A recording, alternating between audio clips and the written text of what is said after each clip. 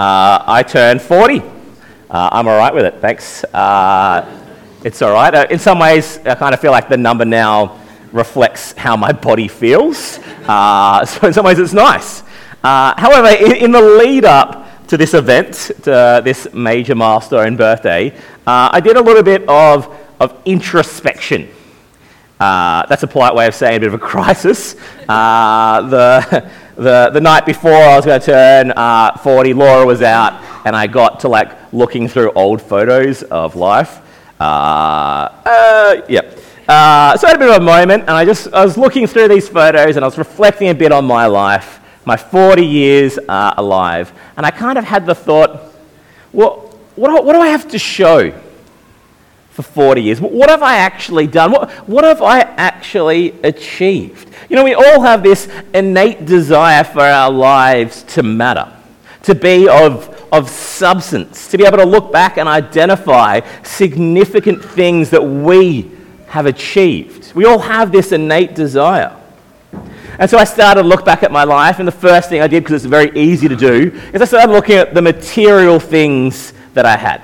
So things like our home, our finances, our lack of a boat, those sorts of things, really significant things. Although I wouldn't say that what we have is meager, when I thought about what we own and the possessions we have, it kind of seemed just a little bit empty. And so then I started thinking about, well, okay, if possessions aren't kind of necessarily where I can hang my hat and go, look at all the stuff I own, I started thinking about my family, my wife, my 2 children. As I was looking through photos of them growing up, it seemed infinitely more significant than just stuff. And as I looked through the photos of the kids as they were growing up, another thought kind of struck me, and perhaps some of those that are a little bit further on in life than me may also feel this, is that it seemed, as I was looking at these photos, to be happening all very quickly. I was looking at baby photos of the kids, and they're very much not babies anymore. My eldest is getting to the point where she's taller than half of you. And that's okay. But I kind of I saw in that moment the fleetingness of parenting. There's something natural, right, about the older that children get, the less they need their parents. And so you want to kind of provide instruction, guidance, and care, but the older they get, the more, in some ways, you're just stepping back and allowing them to be who they are. The more I thought about these things, the more I thought about my life, the more it was clear that everything seemed very either temporary or fleeting. We looked at Ecclesiastes last year here at Glen Osmond towards the end, and the main refrain of Ecclesiastes hit me as I was thinking about some of these things. Meaningless, meaningless. Everything is meaningless. Everything's fleeting. Everything is temporary. Except for one thing. Except for God's kingdom. When we choose to invest our time, our effort, our resources into God's kingdom, that's the only thing that actually will last. It's the only thing that will stand the true test of eternal time. When we share our faith and what it means for us with a friend or a family member, that's significant. That's eternal. When we invest in relationships that encourage us and others to continue to live for Jesus, that's of eternal benefit and worth. When we seek to serve others as an act of Christ's love for them and nothing else, we're not doing that to get any personal gain and benefit here and now. We're doing that because of God's kingdom. When we choose to invest in getting to know God better ourselves by actually committing to being in His Word and listening to Him, by committing to actually spend time in our day in prayer, communicating and talking with our God to grow ourselves spiritually. When you actually think about life, that doesn't seem in the big picture to be something that's particularly valuable, right? But when you actually get the eternal perspective and you actually start seeing that the only thing that truly lasts is God's kingdom, that transforms that simple action of sitting down and reading through God's word into something that could seemingly be insignificant to being one of the most significant things that we can do for ourselves. These are the things that last. At the end of our lives, everything else will be left behind. We can't take it with us. Seeking to build God's kingdom goes beyond this world. It has eternal impact. Now that's kind of where I was getting to with my little crisis moments late last year, and kind of as I was reflecting on my life. And at the same time, I was actually reading through the book of Thessalonians. I was doing that for my own personal quiet times. And as I was reading through it, this particular chapter, and particularly towards the end, verses 11 and 12, resonated with what I was thinking and how I was feeling.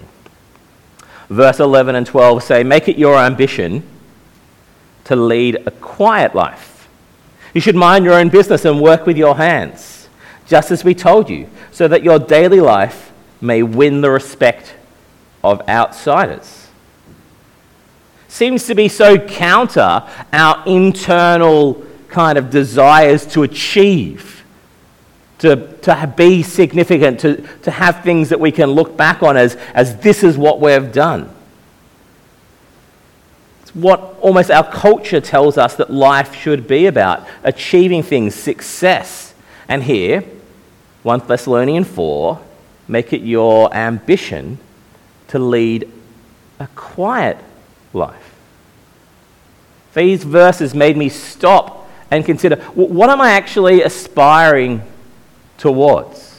What actually ambitions do I have in my life? Is it to work towards something that is ultimately going to be empty and fleeting? Or am I aspiring, it's my ambition, to be able to build things that have eternal significance? But before I get too far and start going through things, I thought it was important to notice that these verses actually do come at the end of this book, towards the very end. It only goes 5 chapters. We're in chapter 4. I think it's important to be able to actually see how they fit in the structure of this letter to the church in Thessalonica. They actually think that 1 Thessalonians may have been one of the very first letters written. So it's one of the first letters that Paul wrote to encourage one of the churches. And he's writing to a church where their expectations of Christianity and of faith are not being met by their reality and their experience. A lot of them had this understanding that Jesus was going to return, and they had assumed that that would therefore happen in their lifetime. But they were looking around, and some of their senior members of their faith community were passing away and were no longer with them, and they were kind of trying to work out, how does this work with our expectation that we thought Jesus was coming back and that we wouldn't have to face death? On top of this, the Jewish persecution against the church is ramping up. You can see that all through the book of Acts. The people who oppose Paul first are not the Romans. It's the Jewish people who feel like they are losing significance and power, and this new Christian faith is challenging their place in their society, and that's where the opposition comes from. Their friends and their family members who used to be around them are the ones who then are turning on them. And Paul's writing to this to kind of give them some encouragement, to be able to help them to be able to see a bit more of a future, eternal perspective. And he talks earlier in the book about the certainty of a future punishment for those who reject Christ and who are opposing him and his people that they are experiencing, as well as he talks about the certain future for those who trust and follow in Jesus till the very end. So kind of got this future element of punishment, but also reward, depending upon the decisions you make in this life. But the letter also wants to then give some instruction, some encouragement for what does that mean now? All right, so the future is sure, the future is certain, but how does that impact how we live now? And that's where this chapter falls. Chapter 4 is very much kind of what does it mean for our lives now that we have this certain future hope. And it starts with, as for other matters, brothers and sisters, we instructed you how to live in order to please God, as in fact you are living. Now we urge you in the Lord Jesus to do this more and more. It is God's will that you should be sanctified. I want to stop there because we sometimes hear these words like sanctified, and it's only in the context of the Bible that we necessarily hear these words. We often bring a lot of preconsidered ideas of what it means to be sanctified. The Greek word that is used here is hagiomosis. Hagiomosis.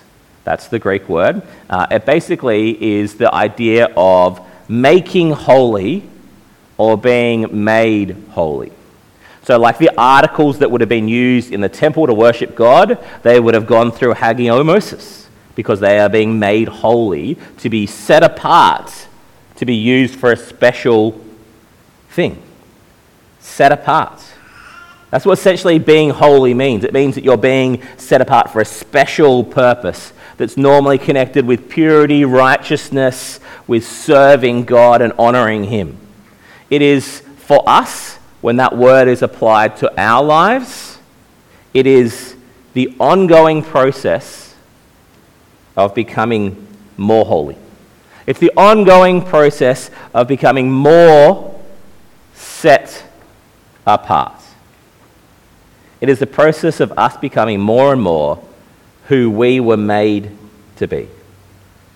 God's design for us is that we live in line with His word and His call. As we seek to submit every area of our lives to Him, we become more and more who He has created us to be. He has designed us. And as we submit ourselves to Him and seek to live for Him, we are becoming more and more holy, more and more set apart. We are becoming sanctified. And that's what 1 Thessalonians 4 is about, us becoming more holy.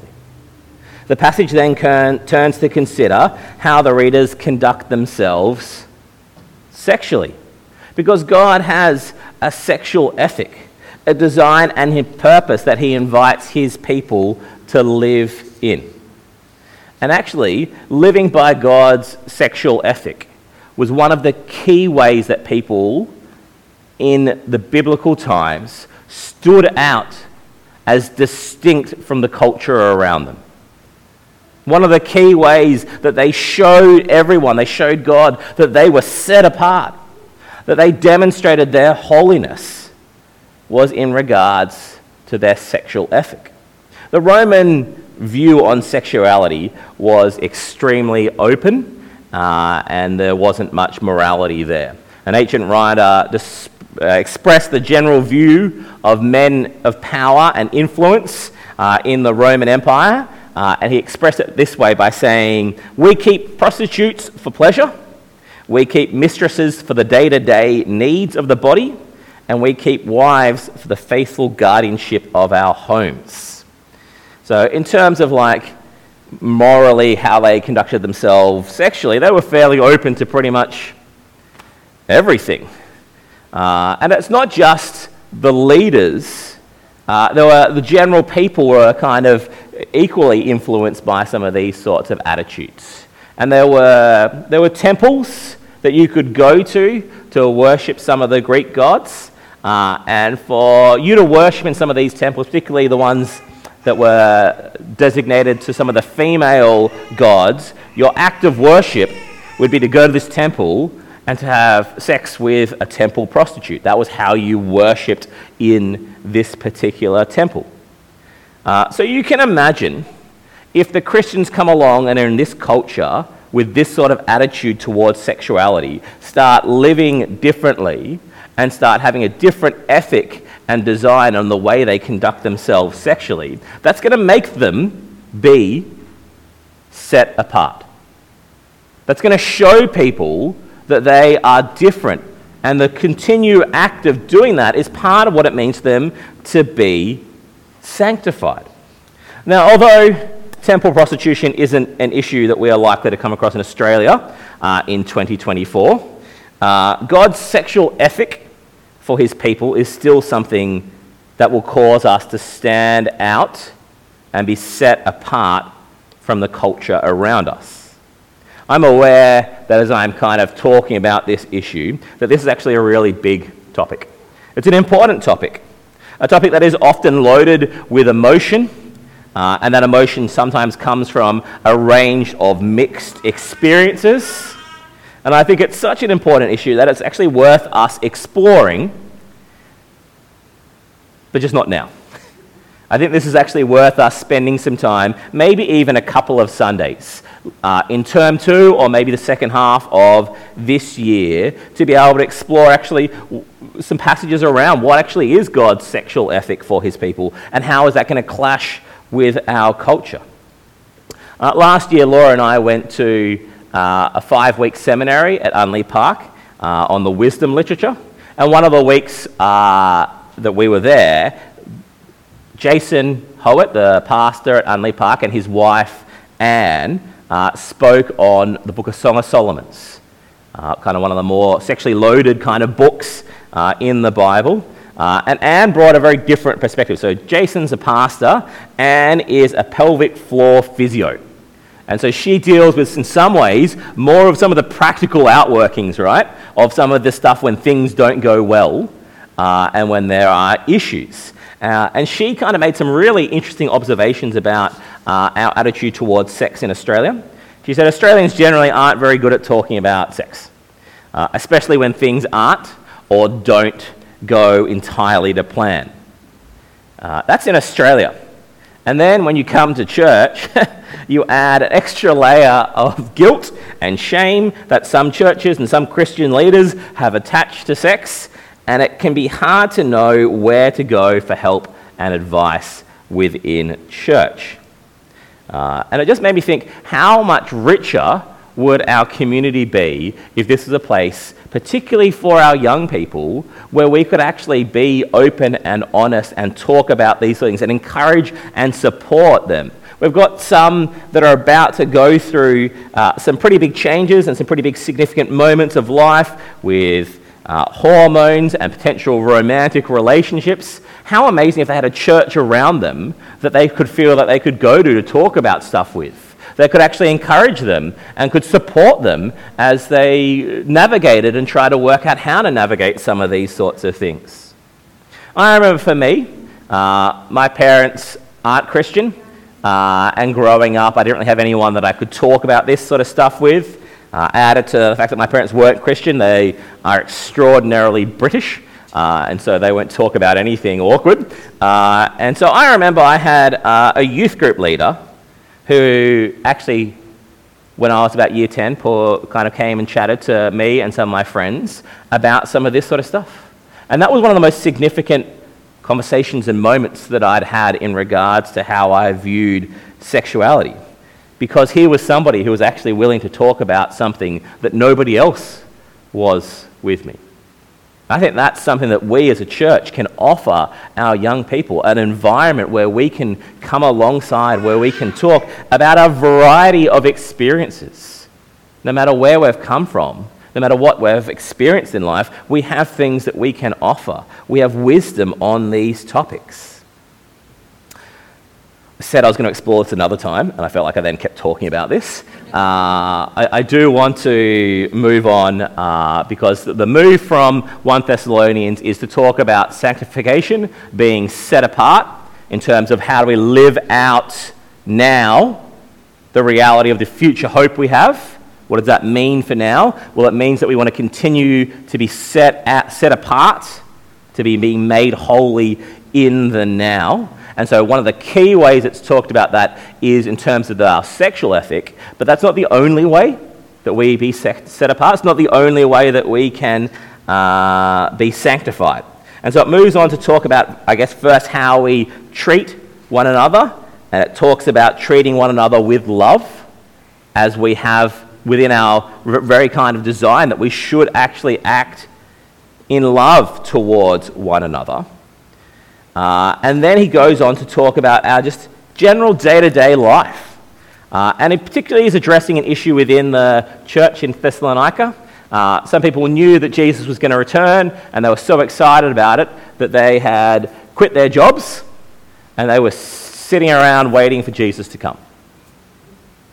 And so other people needed to go out and make money and work so that they could eat, because they were the more holy ones, right? Because they had abandoned all ambitions that they had in life, because they were just waiting for Jesus to return. And this is what kind of these verses that struck me so significantly were actually addressing. He's actually instructing these people to actually, no, don't just do nothing. Lead a quiet life.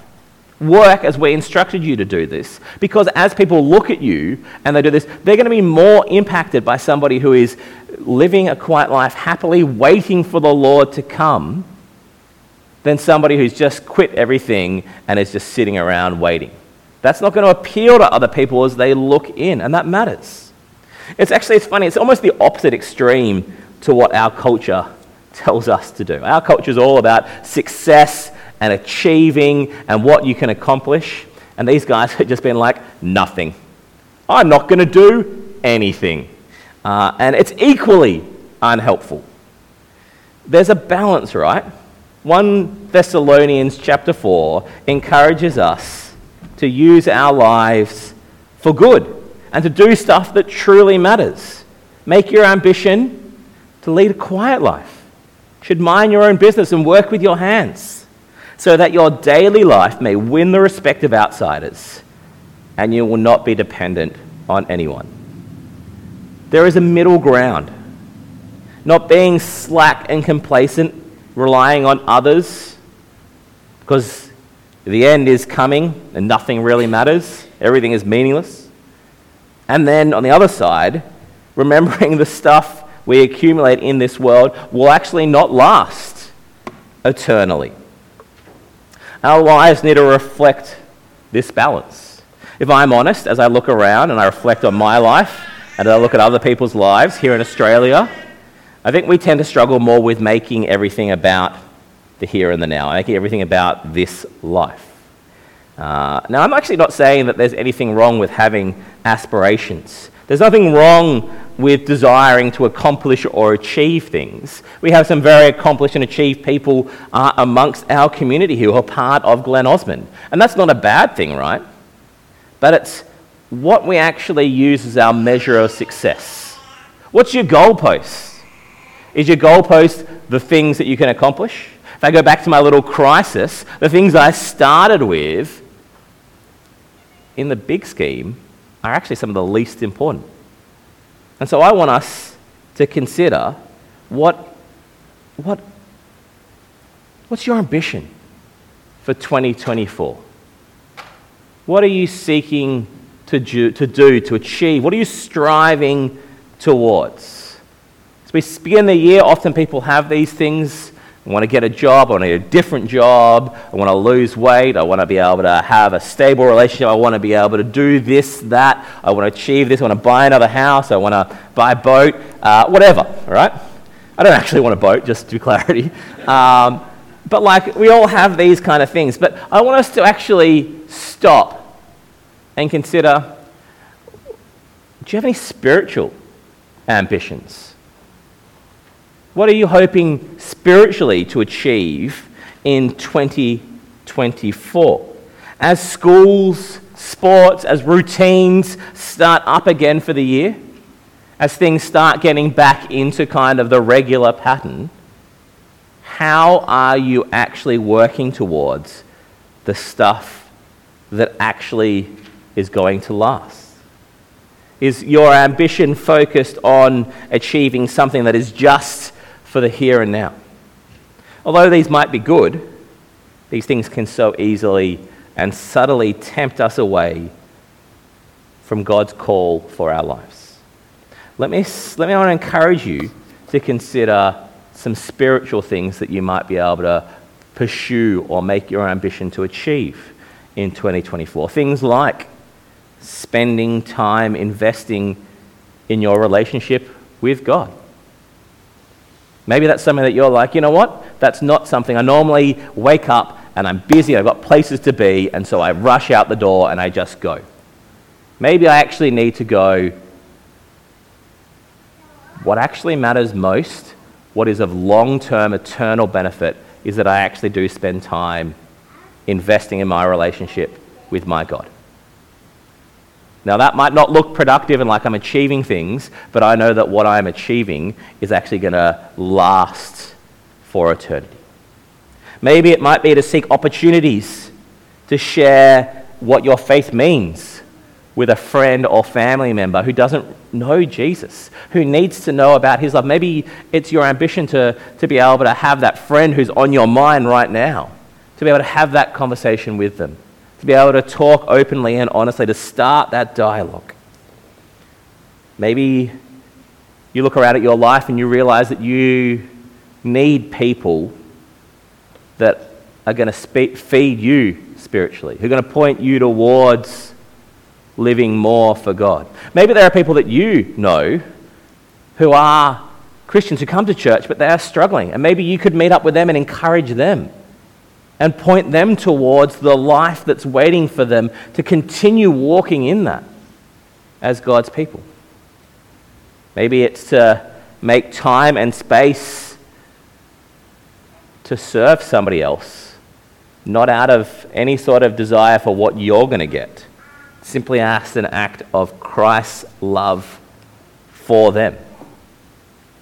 Friends, what are our spiritual ambitions for 2024?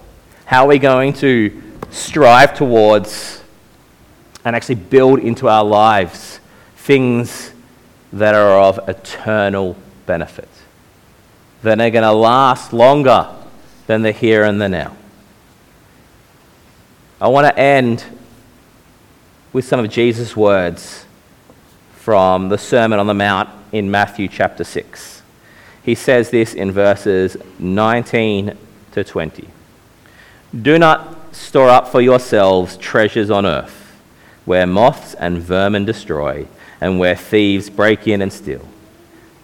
But store up for yourselves treasures in heaven, where moths and vermin do not destroy, and where thieves do not break in and steal. For where your treasure is, there your heart will be also.